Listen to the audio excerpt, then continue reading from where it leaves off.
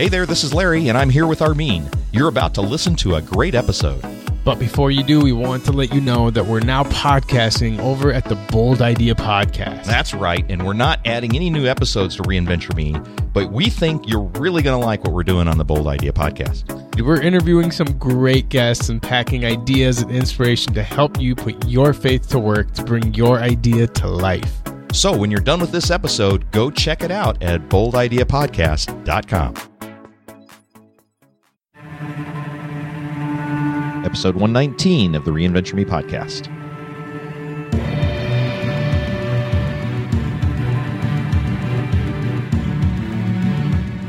Well, last week we talked about having great expectations of others. Now we turn the table on ourselves. We're going to talk about self-expectations in this episode of Reinventure Me. Find your next great beginning. Welcome to the Reinventure Me podcast with your hosts, Larry Gates and Armin Asadi. Hello and welcome to episode 119 now of the Reinventure Me podcast. I'm your co-host, Larry Gates, and I'm with Armin Asadi. And we are bringing you the podcast for what's next in life, to explore the new ways to reinvent your life, your opportunities, the ventures you were made to pursue. This is episode 119, meaning our show can be found at reinventure.me/119. And we are here to take up the episode about great expectations. Last week we talked about great expectations for others, and this week we turn the tables. That's right, to ourselves. And the drama ensues. Yes, we go into that deep dive. But before we get there, let's get some inspiration.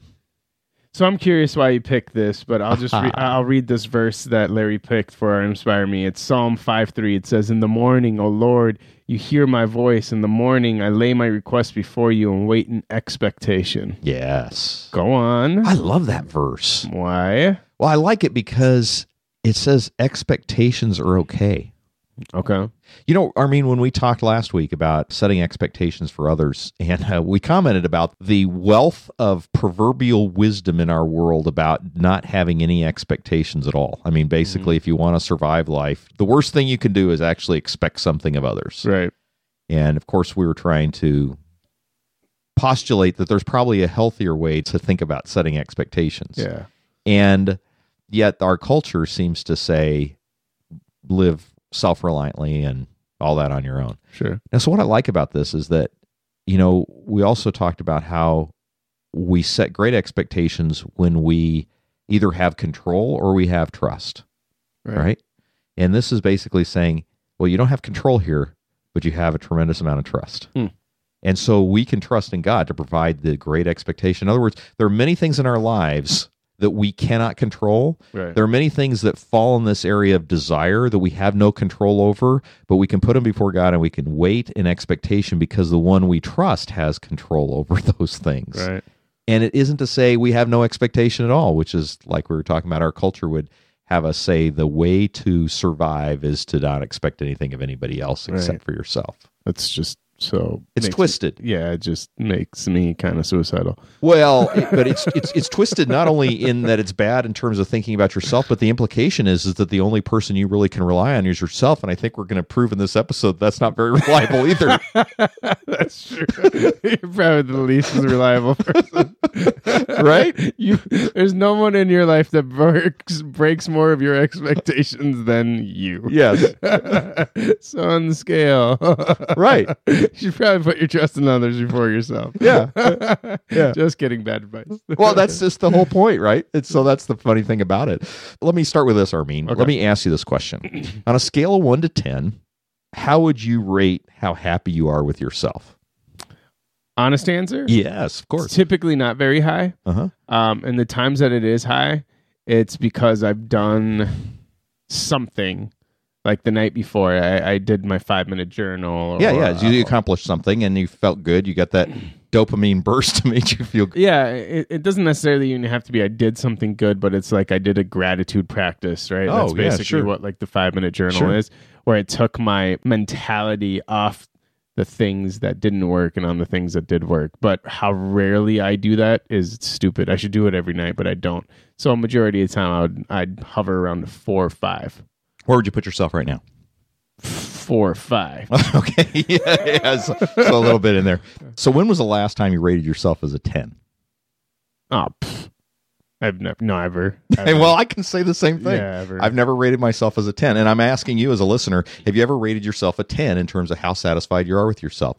Which tells you, I'm not advocating that we should be a 10 in terms of self-satisfied. What I am advocating, though, is that we always have disappointing expectations of ourselves. And just by that very simple exercise, it's never there. Now, the fact that you rated yourself a 4 or 5, I'll bet you know intuitively what you might be able to do to get that to a 5 or a 6. Yep. Right? Just totally. One little level. Yeah. Right? And that's good because that's part of how we then improve. So here's the thing. Truth is that we often really don't evaluate the expectations we have of ourselves. Right. We're so caught up in how other people have disappointed us. Mm-hmm. And we may be disappointed with ourselves, but we don't really sit to evaluate what is creating that. What does it mean for me to be able to increase the expectation that I have myself in a healthy way? In other words, to set a great expectation, not one that condemns us, not one that is overly confident, but one that is accurately aligned with where we're at. And that's what we need to talk about today. Right. And one of the things that is important to know is that I don't know what it has been, but in the last 5-10 years, there's been more happiness research than I've ever seen in my life. Have you noticed that? Yeah, a lot of happiness research. I mean, everybody and their mom and their sister-in-law is talking about happiness at this point. Well, they've been inspired by Bob Marley. Don't worry, be happy. Be happy. Yeah, that was a terrible Jamaican accent I just did. I don't know what that was. That was Russian, I think. So now we got that song started for everybody else. Last week we had the other song. Yeah, I'm not going to even bring it up. This week we don't have. Don't worry, be happy. But one of the things that they talk about in terms of unhappiness is they say that we're unhappy when our expectations of reality exceed our experiences of reality. Mm-hmm. Did I say that right? Yes. Okay. In other words, what we experience is not what we expect. Right. Yep. And they say that's one of the key things to people's very common unhappiness. And then they weigh that on scales and saying, should we be happier than ever before? Because economically we're better, technologically we're better, communication-wise we're better, we have access to more, blah, blah, blah, blah, blah, blah, blah. But we're unhappier than we've ever been before. And one of the things they've realized is there's this expectation gap that is one of the biggest key components to unhappiness. It's expectations that we have of ourselves. Yes. How crazy is that? Yeah. Well, it's called self-destruction in some ways. It's like, I was doing a little repair on my front porch and I pulled away the railing because I wanted to replace it. And I discovered behind it, the ants had eaten away at the wood, or the termites had eaten away at the wood. And in some ways, it is like that internally. If we don't pay attention to some of those, well, ant is a good word because, in one of our episodes, I called them the automatic negative thought that we have. If we're not careful with that ant, that automatic negative thought, it's going to eat away at the wood fabric of our own building as well, to use that metaphor. And then it will leave us unhappy. Right? Yeah. So true. So, okay, let's start with the question, what is self-expectation? What does that look like? Maybe just recapping for last week's episode for those listeners that may not have caught it, but we talked about how expectations are related to control or trust, and that's part of what we talked about just a moment ago with respect to that verse. And when we talk about expectations, then it's really the degree of expectations, the degree really in which we trust ourselves or feel like we have self-control or self-autonomy. Mm-hmm. And if we feel like our life is out of balance, our life is in such a way that I don't have options, I don't have autonomy, or I don't trust that what I'm going to want to do, that I will follow through and do it, then we'll score ourselves low. We'll say, hey, my expectations are not able to meet as it should. And the question really is, how well do we set ourselves? The other day when I was journaling, I had come up with this great idea, and I'm not even going to share what it is because I don't trust myself yet to do it. And that's the key. You see, I realized that here's a great idea that I wrote down and something that I'd really like to do.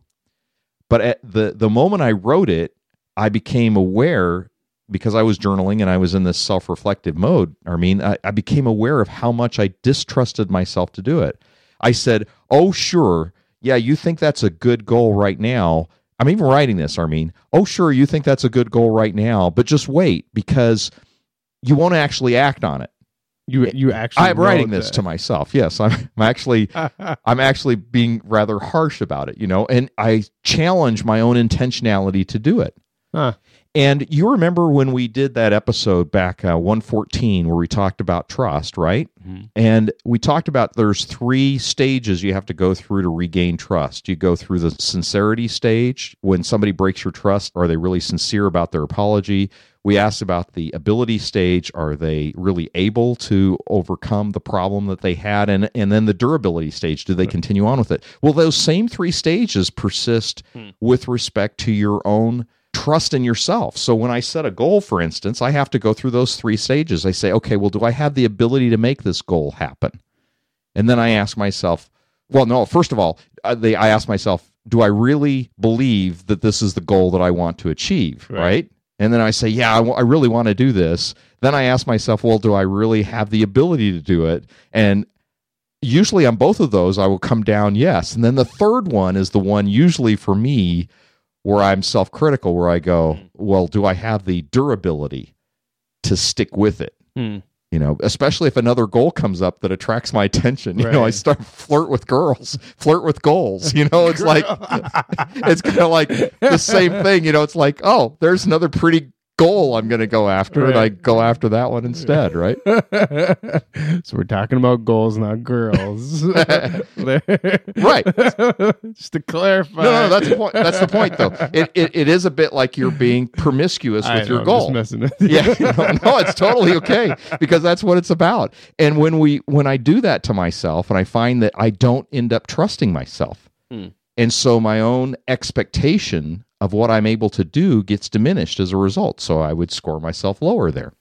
All right, so you're already kind of getting there. So I'm going to still ask the question: how does this actually affect us then? Yeah, well, okay. So you're right. I'm already digesting all of my internal stuff about this, but I think there's kind of 2 unhealthy views, Armin, that we can have of ourselves, or unhealthy views of the expectations we could have of ourselves. One is we could treat ourselves harshly, right?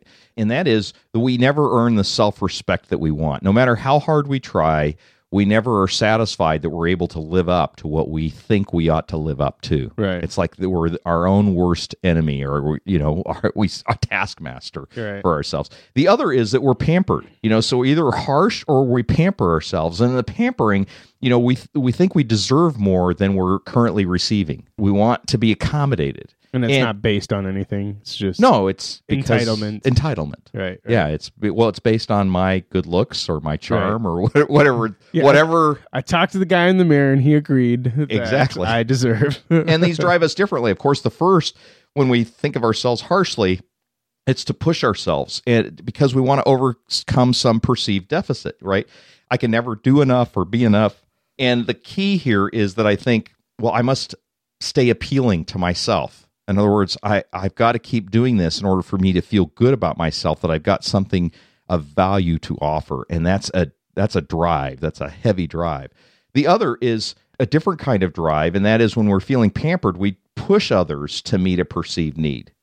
And you remember that movie, What About Bob? Sure do. Yeah, so there's a scene in there where he keeps saying, I need, right? Yep. And so that's what we're like when we're in this pampered mode. We want to remain appealing to others, right? And the charismatic leader, those who feel that they need to put themselves out and be perceived in such a way that they measure themselves by the people they attract to them. Sure. So it's the size of the following. It's the degree to which they can get people to be attracted to them as a person is how they judge themselves as to whether they are meeting their own self-expectation. That's true. So those are the kind of drives that we have, and they play off. And sometimes it may not be that you're one or the other. You might cycle between them. You might be harsh about yourself critically, internally, sure. And then you might also cycle to wanting to be pampered, so you go to this other extreme where you now want people to be drawn to you. Right, depending on the category of life that you're examining. Yeah, it could be. Yep. Right. Yep. Professionally, you're always unsatisfied. In your marriage, you could be doing a lot less than you should be, but you think I'm doing a fantastic job. Yeah. I was there that one day. Right. Exactly. I was present. Yep. All right. So the next question is then, how do we know if we have great self-expectations? Because for me, I feel like I have great self-expectations, and then I analyze them and I realize I have, well, they're not great. they're unrealistic. They're way overboard. I just can't live up to my own expectations. Right? And usually the expectations we have of ourselves are so much greater than those that we have of others. I think that's actually a line from Finding Forrester. I think Sean Connery actually said that line. Why is it that the expectations we have for ourselves are so much greater than those we have for others? I think that was Winnie the Pooh. That sounds like Winnie the Pooh. Okay, well, the one thing I could say, Armin, is I've never had an expectation to go into a career as an impersonator.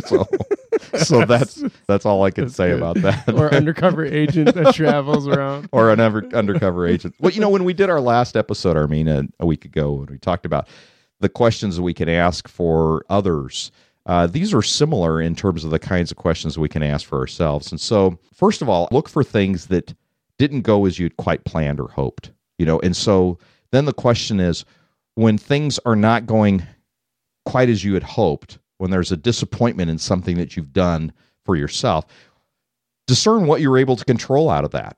And we've talked a long time ago about Larry Crabb's cardinal principle of mental health, which I love. He says, take responsibility only for those things that you can control. Right. Everything else are desires. Right.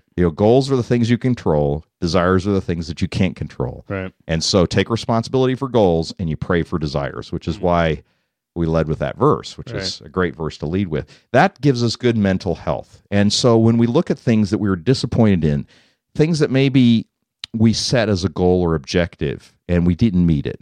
I wanted to get that done. I had that monthly objective and it didn't get done this month. Yeah. And I know, it didn't get done the month prior to that when I had it. It didn't get done the month prior. And it's like, okay, so at what point in time do you describe how do you see that? In other words, how do you look at that goal and what was it you were able to control? Now, if you could have controlled all of it, then you're asking yourself, all right, what did I learn from it? Right. So put your context of being a learner in rather than beating up yourself saying, oh, I'm no good at it, or not trusting yourself with it, but to say, what can I learn from it? Which is something really good that I'm glad that you're pointing out with this question is, am I able to look at this as a learner? This is something that we talked about a long time ago when we were talking about Dr. Carol Dweck's book, Mindset. Yep. So in this book, she talks about two things. She talks about this concept of mindset being fixed mindset versus growth mindset, and fixed mindset being this idea that someone has that all their intelligence and their abilities are fixed traits, while a growth mindset individual is someone who believes that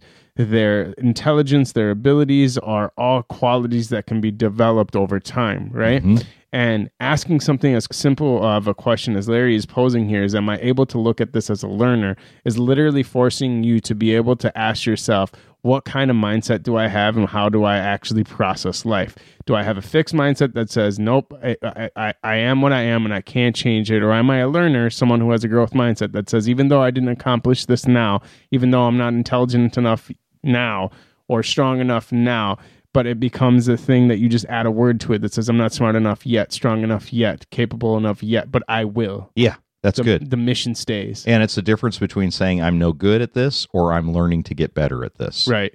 And that's just the key point. So when you assess the thing that didn't go well, look at, first of all, what were you able to take responsibility for?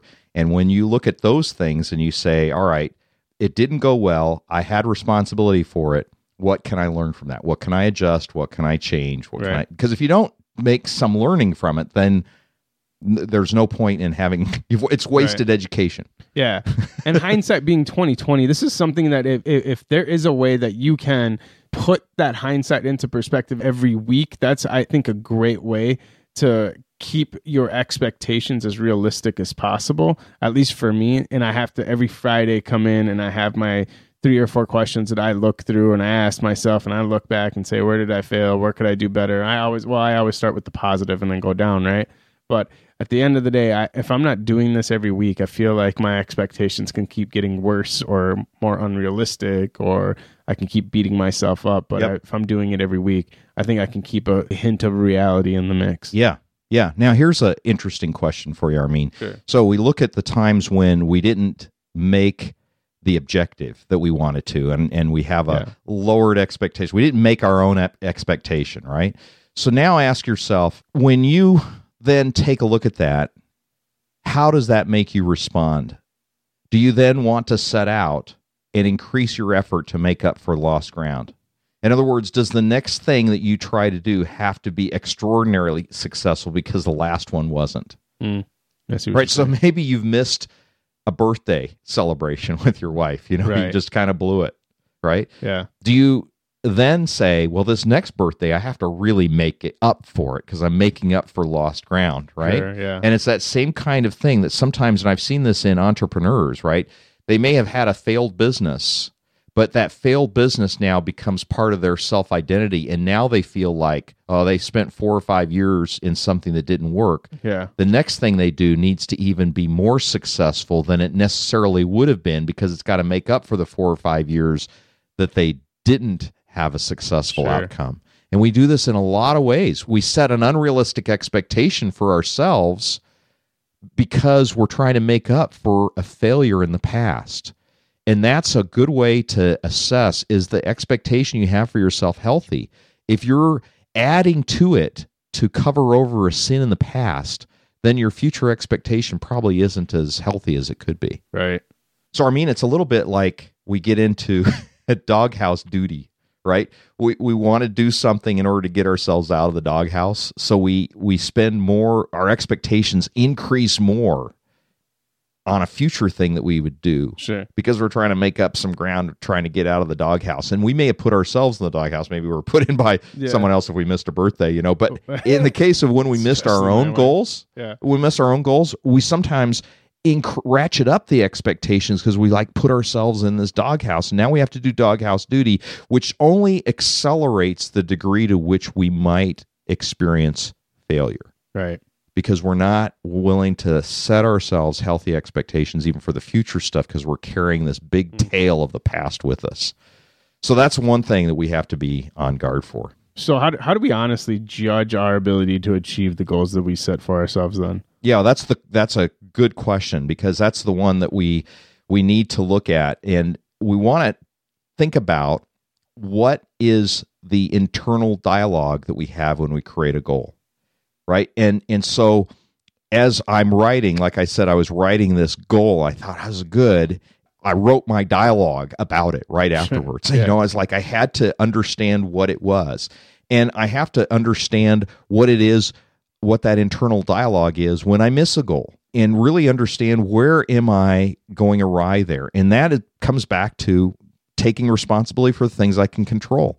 Because what ends up happening when we set those expectations for ourselves is that emotions get in the way. We color our view of ourselves based on our perceptions and our emotions about what's happened to us in the past.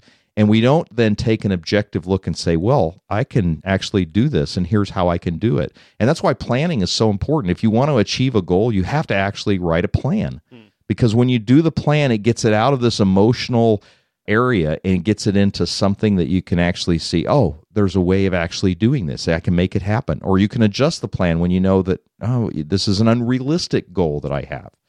But oftentimes we take these goals on ourselves, we try to do something, and we haven't really thought it through. We've emoted it, and we feel that we ought to do it out of emotion or obligation or a sense of recovery, like I was talking about getting out of the doghouse. But we haven't really looked at what's the internal dialogue that it takes to get there. That obligation piece really sticks out to me because it's funny how often we feel obligated to something that just really isn't an obligation. Oh, absolutely. We won't give up on.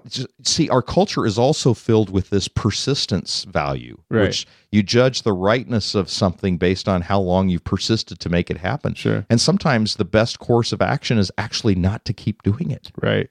Or the other side of it is it's a perception thing, right? Because if I didn't follow through with it in a way that I expected or told everyone that I would, and it failed, now I have to live under the impression that I am a failure. So you keep going at it, but why? The only day or time that you become a failure is when you accept that you are. Yeah, that's a good way to put it. Well, but the whole thing is that, again, is a fixed mindset kind of thinking because it's something you failed in. It isn't something that characterizes you as a person, as a total abject failure, that as if that one area is somehow going to define all of who you are. Right. But we look at it as if it is, right? You have a bankruptcy, you have a divorce, you have a business failure, you have whatever, and suddenly you've been reduced to amoeba. Yeah. you don't even deserve to be called human, Right. but that's the perception that sometimes we have of ourselves, is Yeah. that somehow it affects everything about us. So this might be a sidetrack, but I want to throw this in here. Yeah. One of the things that I've realized that's created such an issue with our expectations is actually technology. I know we talked about that in the beginning, and I know you kind of sparked up a little bit when we were talking about it. But if you That's think, technology I'm going to spark up about. but if you think about it, how much airbrushing do you see on a magazine? Right? Well, we'd never know. The Right. world will never know. Right, yeah. Except there's all sorts of videos that show it now, right? Sure. And then think about the vacation spots that you fantasize about, right? It's the pristine island with the pristine sand. There's no footprints and this crystal blue water. It never rains on those Never covers. rains, right? There's no one on the beach except this perfect model on the right and this perfect model on the left, right? And there's no garbage. It's not loud. It looks quiet, right? But then you look at yourself in the mirror and you think the expectation I have of myself is that what I saw in that magazine, it doesn't align and I'm unhappy. I look at this picture of this vacation spot on Google or wherever I researched it, and I go there and I have drunk college people everywhere. There's broken bottles and the sand does not look Doesn't look pristine, like and it doesn't it's look like the really- brochure. Yeah, Yeah. and the water is not that blue, but we have these expectations that are so beautifully pictured on these places that we look into them, right? Or we think about them, and the way that we imagine ourselves, our outcomes, our vacations, our bodies, our whatever, create these completely unrealistic expectations that every time we face the reality of them, that it makes it impossible for us to look at it and think, I have it good, or I have what I wanted to achieve, or I can be happy or content with what I have in front of me in my life. And I think that's one of the biggest issues I've always dealt with in myself, is that all my expectations are unrealistic. You've pulled on a thread that I just feel compelled to go there. I find that there's so much conversation about success and what success looks like. And I find that most of it is just nothing but symbolic accoutrements of what Well said. other people think You should. that person has it together. So we look for the symbolic images that say this person has their life together. And we've talked about this before. I think the very best definition of success is when those who know you the best respect you the most. And I can't find a better definition than that. I think it was Ken Geyer who postulated that definition. And those who know you the best respect you the most. And everything else is just trying to layer on this expectation that we have that we're somehow going to prop up. It's back to that being the harsh taskmaster or the pamperer. We try to get people to respond to us Right. in that way. And when you look at that definition of respect, to me, that's the core. That's the central thing. When you've got that, then you've got the respect for yourself. Right. That you're going to accomplish what you set out to accomplish. You're going to give yourself the grace when you don't accomplish it. You're going to learn from your mistakes. And that's setting great expectations for yourself. I love that. So, key question is, what's the right level of expectation to have for yourself? Yeah, I was thinking about this because I think when we set expectations, it's especially when it's around goals and things that you might want to try to achieve and do. I think that you should set it up in such a way that you have slightly more losses than you have wins. Interesting. Why? Well, because It's a challenge factor. I think only slightly more. Because if you have too many, you don't trust yourself. If you True. have too many, you push too hard It's the unrealistic and factor. you become unrealistic and you get discouraged. But you have too few and you become complacent and arrogant. Right. If you get too many wins, you start to think, well, it's there's nothing but wins when I'm around. Right. I deserve to be a millionaire because I've... Yeah, and really, frankly, you become less grateful. Sure. Yeah. And so, slightly more losses than wins, it keeps you humble, and it also, I think, really motivates you to grow. And so, if you're thinking about your life and you're thinking, when I'm out pursuing what I'm trying to pursue, when I look at my goals, do I set my goals up so that I have slightly more losses than I have wins? The key isn't to have every win. I think the key is to stretch yourself enough so you take some risk, you push yourself a little bit so that you have some losses, because where do you grow the most? Right. It's in the losses. Right. That's where you'll learn the most. You don't learn the most in the wins. And frankly, if you set yourself up to always win, I think what you're doing is you're setting yourself up to be recognized as the winner. Right. And I don't think that that's the healthiest way to set an expectation. That's what I don't know why I keep going back to this, but that you defined fixed mindset Yes. of Carol Dweck. Yeah, that's it. And versus growth mindset. That's it. All right. So I think we're out of time here. So let's lead this into a challenge before we lead out. Yeah, I thought why don't we do the same challenge that I asked you about? Like, so score yourself. Yeah, okay. Yeah, score yourself on a scale of 1 to 10. How happy are you with yourself? And then what would it take to be 1 point more satisfied? How would you push yourself in a healthy way to get 1 point more satisfied with who you are? I like that. I like that a lot. I think I can do that. All right, that's all the time we have. If you enjoyed this episode, make sure you go to reinventure.me/119 for the show notes.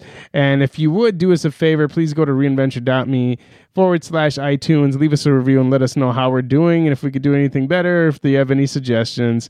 Also, leave us a question or a comment on our show notes, again, at reinventure.me/119, or give us a call at 612-314-5447. This is Armin Asadi and Larry Gates saying farewell. So long.